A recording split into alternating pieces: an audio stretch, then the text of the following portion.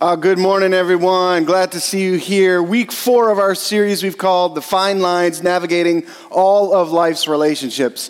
You might be thinking up until this point, if you've participated in numerous weeks of this series so far, you might be thinking, Jason, of all the things that we could be talking about right now, why relationships? I mean, there is famine in the world, there's wars happening, the conflict between Russia and Ukraine seems to keep going, there's food shortage. Why talk about relationships? It's because I believe that relationships are behind every single conflict that exists. There's a relational breakdown of some kind, and that's why things escalate to some sort of chaotic response in some way. This is why we are focusing on relationships. Not only that, but as humankind, we have been over-fascinated with the longevity of life. Think about this. The fountain of youth. You've heard that phrase before, right? The fountain of youth. They've made movies on pursuing the fountain of youth. You can look up the latest health craze, and they can tell you if you just buy our product for $59.99 every single month, it will extend the longevity of your life. Here's what psychologist Dr. Susan Pinker says about their discovery of what actually is the most important factor in terms of the extension of human life. Check this out. It's not just a sunny disposition or a low-fat diet that helps people live longer. It's an emphasis on close personal relationships and face-to-face interactions. This is a study that she has been involved in for decades, and this is the conclusion that they have reached. Relational health and vitality is super important for us to understand if we're going to follow Jesus or if we're just going to be a human being on the planet. This is our why. We talked about, when we started this series, we talked about presence, fragrance, what kind of element of our lives is attractive to people around us. Because if we're somebody that people don't want to be around, they're not going to want to have a relationship with us. And we talked about the value of building our relational health and well-being on the foundation of Jesus. Then we talked about codependency and the reality that each one of us has codependent tendencies in our relational pursuits. And codependency is wanting to control the response of another person in its essence. Then we talked about boundaries in relationships. And today we're going to be talking about commitment.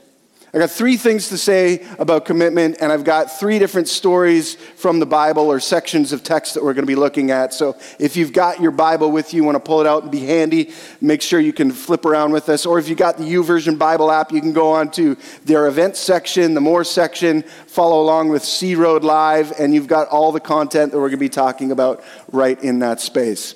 3 things about commitment. Here's the first one. Commitment means focus. Commitment means focus. I'm going to be reading from the book of Genesis, chapter 19, a few verses 23 through 26. They say this: Lot reached the village just as the sun was rising over the horizon. Then the Lord rained down fire and burning sulfur from the sky on Sodom and Gomorrah. He utterly destroyed them along with other cities and villages of the plain, wiping out all the people and every bit of vegetation. But Lot's wife looked back as she was following behind him, and she turned into a pillar of salt. Okay, really interesting text. Let's get some background as to what the heck happened here.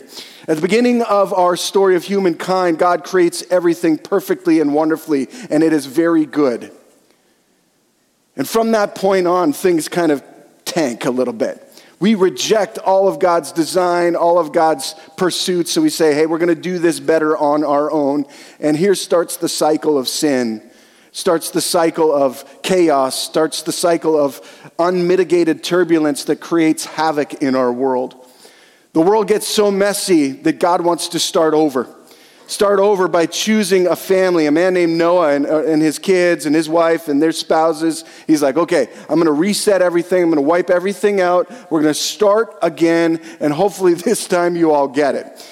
So this major flood fills the whole world, killing everything, resetting the bar, so to speak, the settings of creation. And then this one family goes on to recreate what God had intended. Unfortunately, even when God promised that he would never do that again, I think he knew that he would have to do that again.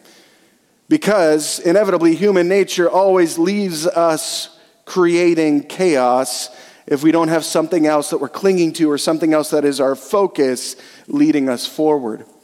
So we come upon this man named Abraham many, many, many years later after Noah. And again, God chooses him to be set apart from the rest of humankind because he's like, I'm going to bless you so that you can be in turn a blessing to those around you. This relational responsibility. Abraham has a nephew named Lot. He doesn't have his own kids, and so Lot's invited on this new journey and adventure to go create their own nation, their own country, be a part of a living, breathing legacy. Lot and Abraham have a falling out, and Lot is settling near this community, Sodom and Gomorrah, which is like the epitome of the human condition at the time, where everything goes and nobody cared about it.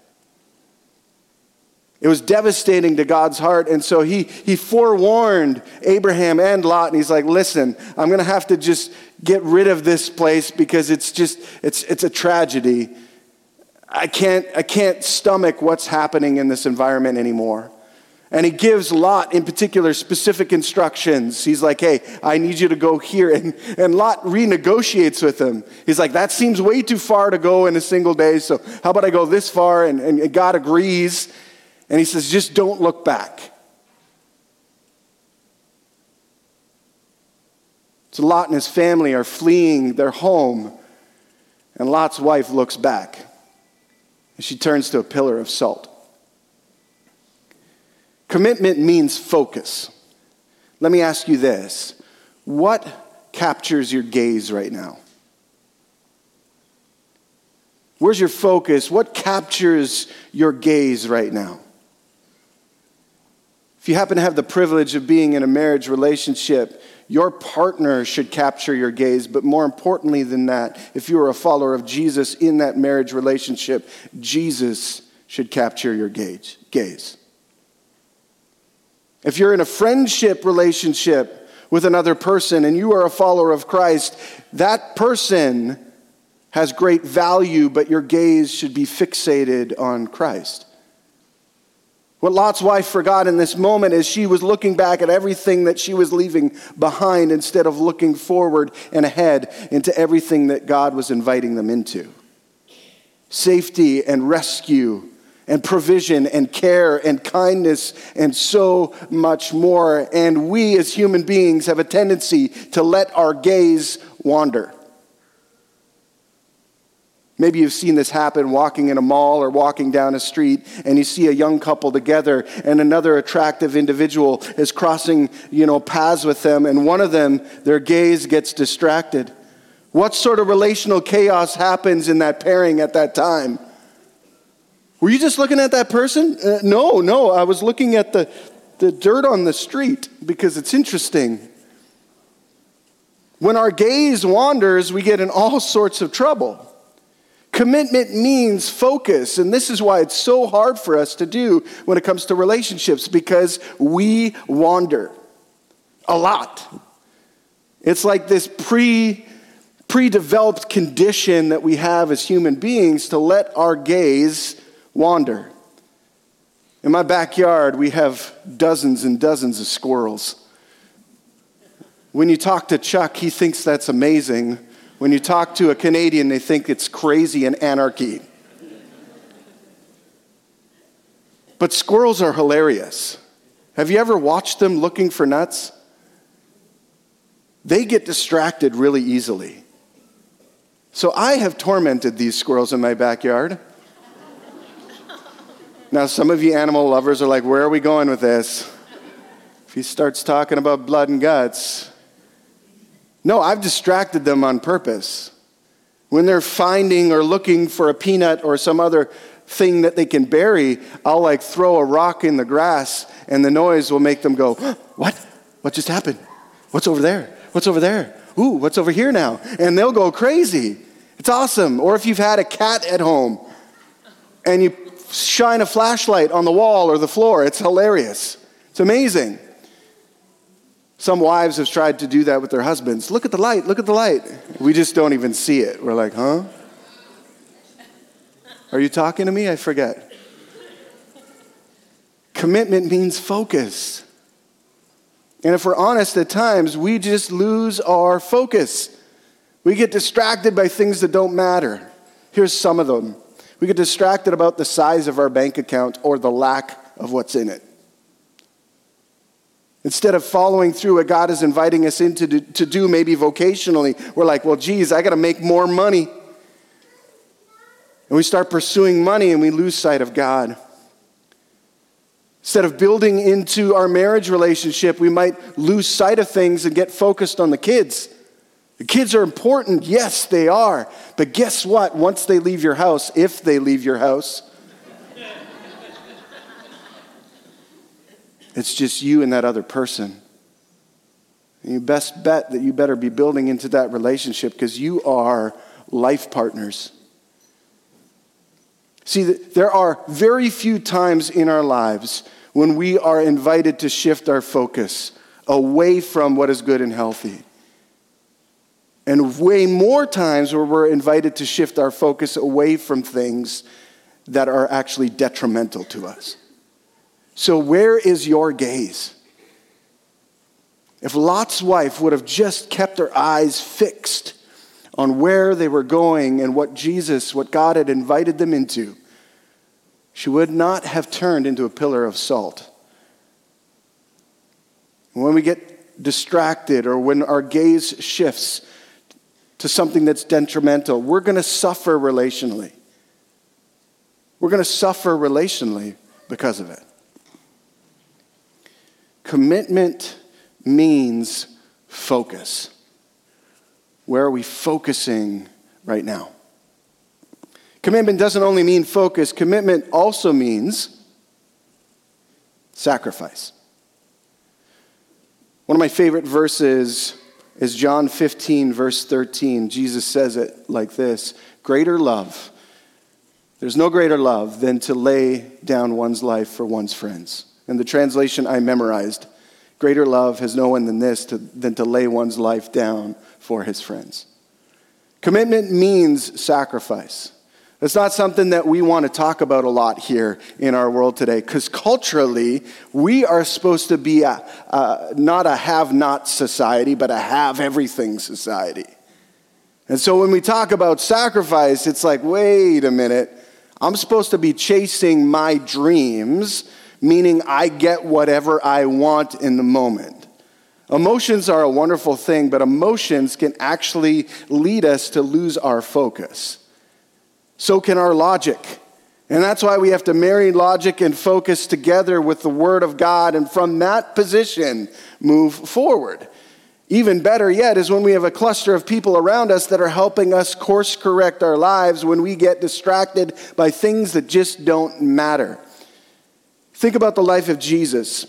He gave everything for you and for me. He didn't hold anything back. Without his ultimate sacrifice, you and I relationally would be broken with God.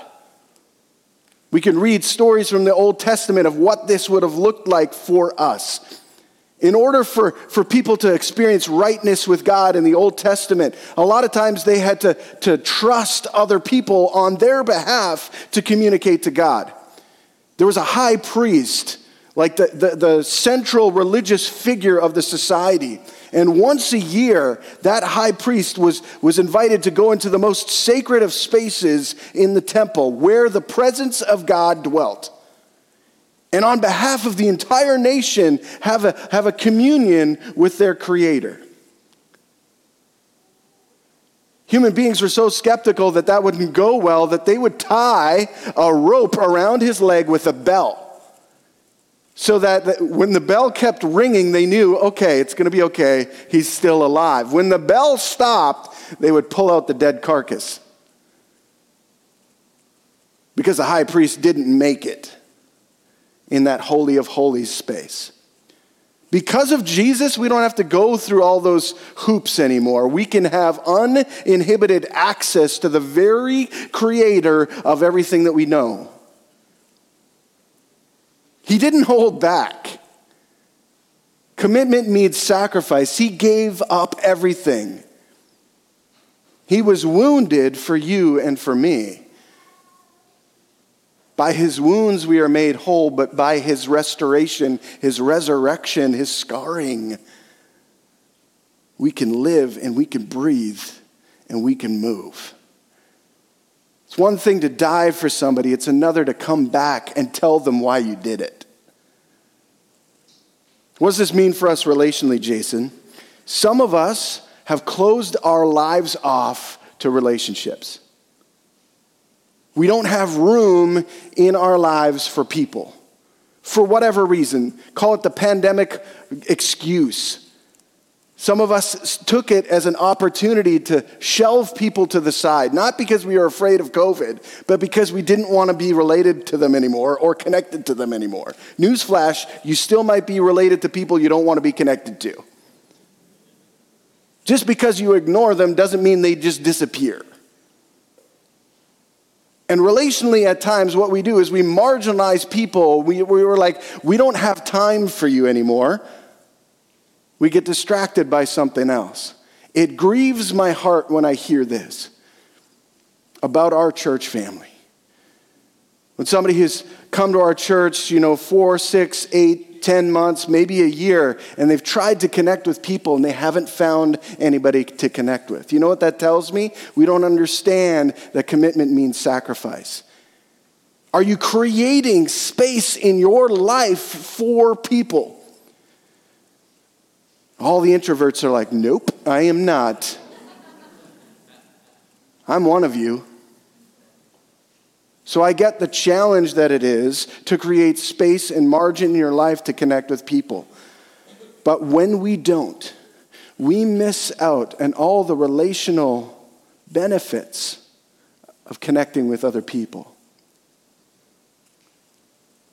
Years and years and years and years ago, more than I'd like to count, there was this crazy little gal in our youth group who I noticed one day, who I pursued intentionally over years and years and years and years. This year we celebrate our 19-year wedding anniversary. Which is, we're just getting started. Like, I'm just learning all the things I don't know. That's what it means. If Bonnie would have never opened herself up to the possibility, you think I'm weird now? Jason, 25 years ago, was way worse, okay? She would have never opened herself up to the possibility that, hey, maybe through God's grace, this will be okay. We wouldn't be here. Neither would all the 5 Frizzell kids. So there you go, kids. That's how babies are made. Moving on. We miss out on the depth and the quality of friendship around us when we are unwilling to invite people in. Are you creating margin and space in your life for new connections? Do you linger? Like if you come on a Sunday, do you linger after the service and look for somebody you don't know and say hello? What happened to that practice? Are we creating space and margin for connection? Because if we're not, then maybe we're not doing what Jesus invites us to do. When he says the greatest commandment is to love God and love other people, that means people are going to be involved in your life. And then he goes one step further with his closest friends and he says, go and make disciples. There's an expectation that you're going to go and make disciples. What does that mean? Help people become like Jesus if Jesus was living their lives. That's what it means. And you can't do that if you're not connecting with people. I've yet to meet somebody who's like, yeah, you know what? The trees really helped me to become more like Jesus. It takes people to get involved in somebody else's life, to really love them and care for them, not to control them. It takes people who are willing to make a commitment and sacrifice some of their time, maybe some of their treasure, because it's going to mean, meeting for coffee every week for a few years. As a young 22-year-old man, I had the privilege of having Dan enter my life, and I've told stories about Dan before. But for the course of the next 7 years, he met with me every single 2-week period and bought me breakfast. Without a guy like Dan investing in me relationally, I wouldn't be who I am today. He didn't have to do it. He probably had better things to spend his money on and his time on. He wasn't perfect, neither was I. But he saw something. He created margin and space in his life and in his calendar, and he started to invest. So my encouragement to us today is, can we do the same? If Jesus doesn't withhold anything from us, can we be representatives of him in our relationally broken world and not hold back? But step up and partner with what God wants to do in our lives through the power of his Holy Spirit, his presence. Stopping the excuses of like, well, I don't know how to talk to people. Sometimes just showing up is good enough. Commitment means focus. Commitment means sacrifice. Commitment also means this: inconvenience. I want to read a story from the book of Mark for you. Mark chapter 14, verses 1 through 6. It was now 2 days before Passover and the festival of unleavened bread. The leading priests and the teachers of the religious law were still looking for an opportunity to capture Jesus secretly and kill him. But not during the Passover celebration, they agreed, or the people may riot. Meanwhile, Jesus was in Bethany at the home of Simon, a man who had previously had leprosy. While he was eating, a woman came in with a beautiful alabaster jar of expensive perfume made from the essence of nard. She broke open the jar and poured the perfume over his head. Some of those at the table were indignant. "Why waste such expensive perfume?" they asked. "It could have been sold for a year's wages and the money given to the poor." So they scolded her harshly, but Jesus replied, "Leave her alone. Why criticize her for doing such a good thing to me?" I could continue, but I'll stop there. Commitment means inconvenience. This scene is one of the most awkward scenes in the life of Jesus, in my opinion. He's having dinner with a group of people. Simon, who previously experienced a firsthand miracle, having leprosy, which in that day and age meant you were isolated relationally from everybody. If you had leprosy, they didn't know how it came about. They didn't know how it was passed on to other people, or you could get infected or anything like that. And so what they would do is, if you exhibited signs of leprosy, you were invited to live outside of the proper place where everybody else lived in the town or the community. And at times you weren't even given like supplies. You were like basically chased out of the town. Don't come back or we're going to murder you kind of stuff. You had to leave your wife, your kids, your aunts, your uncles, your parents, your business, everything. You had nothing. That's where you were, in that whole state of depravity and isolation.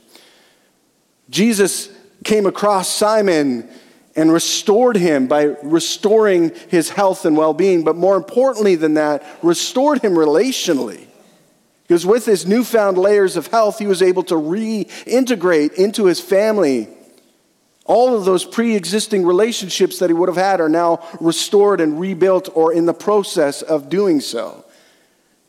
And I assume as an expression of thanks, he's like, just come over for dinner. It's like when somebody mows your lawn, you want to thank them, maybe you invite them over for dinner. You experience a miracle at the hands of Jesus, you invite him over for dinner, and you're like, let's talk more. I want to know more. And maybe Simon and his family slaved over the meal and just did it all meticulously, exactly the way they wanted it, and everything was going well. And then this uninvited guest breaks into the party, breaks a jar of perfume, anoints your honored guest, monopolizing his time, and all you are is frustrated. See, commitment means inconvenience sometimes. Jesus chastises the people around the table who are belittling this expression of love and connection that this woman is doling out on him. The text starts by telling us that Jesus is going to be, harassed further and pursued, and all of his adversaries are trying to figure out how to capture him and then kill him eventually. So we know that's foreshadowing. We know what's coming. We know that that's going to play out in his life. Not everybody at the table knew, but somehow this woman knew she needed to express this joy, this layer of gratitude. And I'm curious because I'm sure that she herself would have benefited from Jesus in her life in some way as well. And so she pours out this amazing expression of love, and she's criticized for it. And the truth is, when we pursue commitment, it's not always going to be convenient to do so. Commitment means inconvenience at times. If we listen to our broader culture and society, it's not convenient to remain committed to your marriage relationship. It's not convenient to remain committed to your friends. Maybe you've seen this scenario play out, or maybe you yourself have been a benefactor, unfortunately, or a recipient of this environment. But maybe in a social type circle, you thought you were close friends with somebody, and then you became the focal point of some criticism of some kind. And instead of these friends that you thought would stand with you in the midst of all that criticism and chaos, you found yourself standing alone and isolated. That's what our culture reinforces in terms of relational commitment. It is to go with the flow and go with the majority so that you yourself are never put in a position of vulnerability. But that isn't a relationship. Living that state of life, that's not relationship, that's not friendship, that's just survival.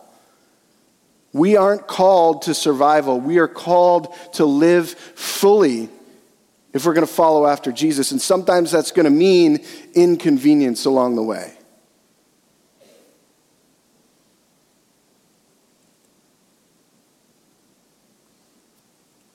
I was driving to Ottawa with some of our pastors. We were going to take Chuck to his very first NHL hockey game. New York Islanders versus the Senators, if you can call that a hockey game, I don't know. And along the way, my wife calls me. And typically when Bonnie calls, I answer. This time I just, ghosted her because I was like, well, I'm in the car. I shouldn't answer my phone. I don't want to be that guy. And then she called again. And I'm like, okay, 2 calls. I better answer or this isn't going to go well. So I answer the phone. And she's like, hey, what are you doing? I'm like, I'm driving. Remember, we're on our way to this game thing, whatever. She's like, I just need you to know, Chris and Vicky, they came over, which are our neighbors, and they want you to pray for them. I offered to pray, but they said that wasn't good enough. They want you to pray for them because this is what's happening in their lives. It was an inconvenient moment, okay? A layer of we were focused on the game, having fun, introducing, Chuck to the rules of hockey, explaining to them what it looks like. He was having a hard time visualizing, okay, you can create forward momentum wearing knives on your feet. I don't get what that's going to look like. We're talking about offside because offside is different in hockey than it is in football or soccer, right? This inconvenient moment, my neighbors are asking me to pray. What's my response? Sometimes commitment means inconvenience. Times that we haven't planned for it. Maybe it means leaving the roast to cook a little bit longer than you anticipated after a Sunday because God's telling you to talk to somebody that you've seen in this space. Or maybe it means joining us online. Maybe it means joining a small group for the very first time post-pandemic. I don't know. But I know that God invites us into layers of relationship and commitment, and sometimes it's not going to always be convenient. It's going to require sacrifice. It's going to require focus, and it's going to require a willingness to actually go there. But if that's something that we want to be a part of, we have to understand that Jesus doesn't ask us to go places that he hasn't already gone. You think it was convenient for Jesus to hang out with the crew of people that he did all the time? No. To have to constantly explain yourself, this is why we're here, guys. Come on. Well, Jesus, why couldn't we do that? Did you forget to pray? It's not always convenient to connect with people, but it's a calling that every single one of us have been invited into, simply by being alive. So if you're like, I'm waiting for God to speak to me, God has given you breath. God has given you breath. And from that breath, he invites you to partner with him in building relationships, not only with him, but with other people. And I dream of a church community that is excellent at connecting people to people and not just people to things. Sometimes a thing can be a catalyst for relational connection of some kind, but remove the thing and there's no actual tangible relationship. We're called to be inconvenient in that we have to pursue relationship with one another despite the changing things around us. So maybe it begins by just shifting the contacts in your phone. Maybe instead of Kevin the plumber, it's Kevin and his actual last name. I got a wake-up call on this one because I was having some plumbing issues at my house, and I contacted one of the 2 plumbers in my phone. Yeah, that's right, 2 plumbers. And immediately, the response was like, what kind of plumbing do you need? And I'm like, wow, okay. I think I only reach out when I need something from this person. I love being your pastor. I know our staff loves serving you. But we also are relational beings. I'm a relational being. I enjoy friendship that is both give and take. Not just take, not just give. And there are times and then there are seasons in a relational dynamic where one person or one entity needs a little bit more than the other entity does, and that's okay. But it becomes true friendship when you have this reciprocal give and take reality. And that's the exact same relationship that we're invited into with Jesus. Like we are given the layer and the opportunity to just receive the gift of salvation, and that's fine. We can stay there if we'd like to, but we're going to miss out on the rich relationship that we are invited into with our living, breathing Savior in a give and take reality from that moment on. Saying yes to his invitations, learning to have our focus narrowed, our gaze captivated by him. Learning that there are sacrificial elements to love, and that love isn't always convenient. That's what commitment is all about. So here today, I'm going to invite you once again to take an inventory of your relational health and well-being. And we're going to have a time of prayer as we kind of enter into the closing portion of our connection time here together. We're going to reserve space where we can pray for our own relationships and some of the things that'll be up on our screen as things that we can pray for as well. If we're like, all my relationships are good, I don't know what else to pray for. You're going to have some things, some prompts for you to pray for in our community, our relational environment that people are asking for prayer for. What a privilege it is to do that. And so I'm going to invite you into these next few moments to do that. Our worship team may come up and lead a song, and as that song's going, you can have a worship-filled response as you pray. Or worship along it, borrow the words and the phraseology and use that as a catalyst for your prayers. I'm going to be up on one side of the stage at the front, and Daniel's going to be up at the other stage at the front. And if you want anybody to pray with you about anything that's been said this morning or something that you think God might be saying to you in the moment, we are going to be here to pray with you in that space. My hope, my desire is that we would learn the layers of commitment that we are invited into if we're going to follow after Jesus. And I get it. Sometimes we just don't want to follow after Jesus. We want what he provides, but we don't want to follow him. If you're going to call yourself a Christian, the expectation here at Sea Road is that you not just know about Jesus, but you know him by following him. So again, if that's something you'd like to talk with somebody about, myself and Daniel, we're going to be up here, and we'd love to speak with you.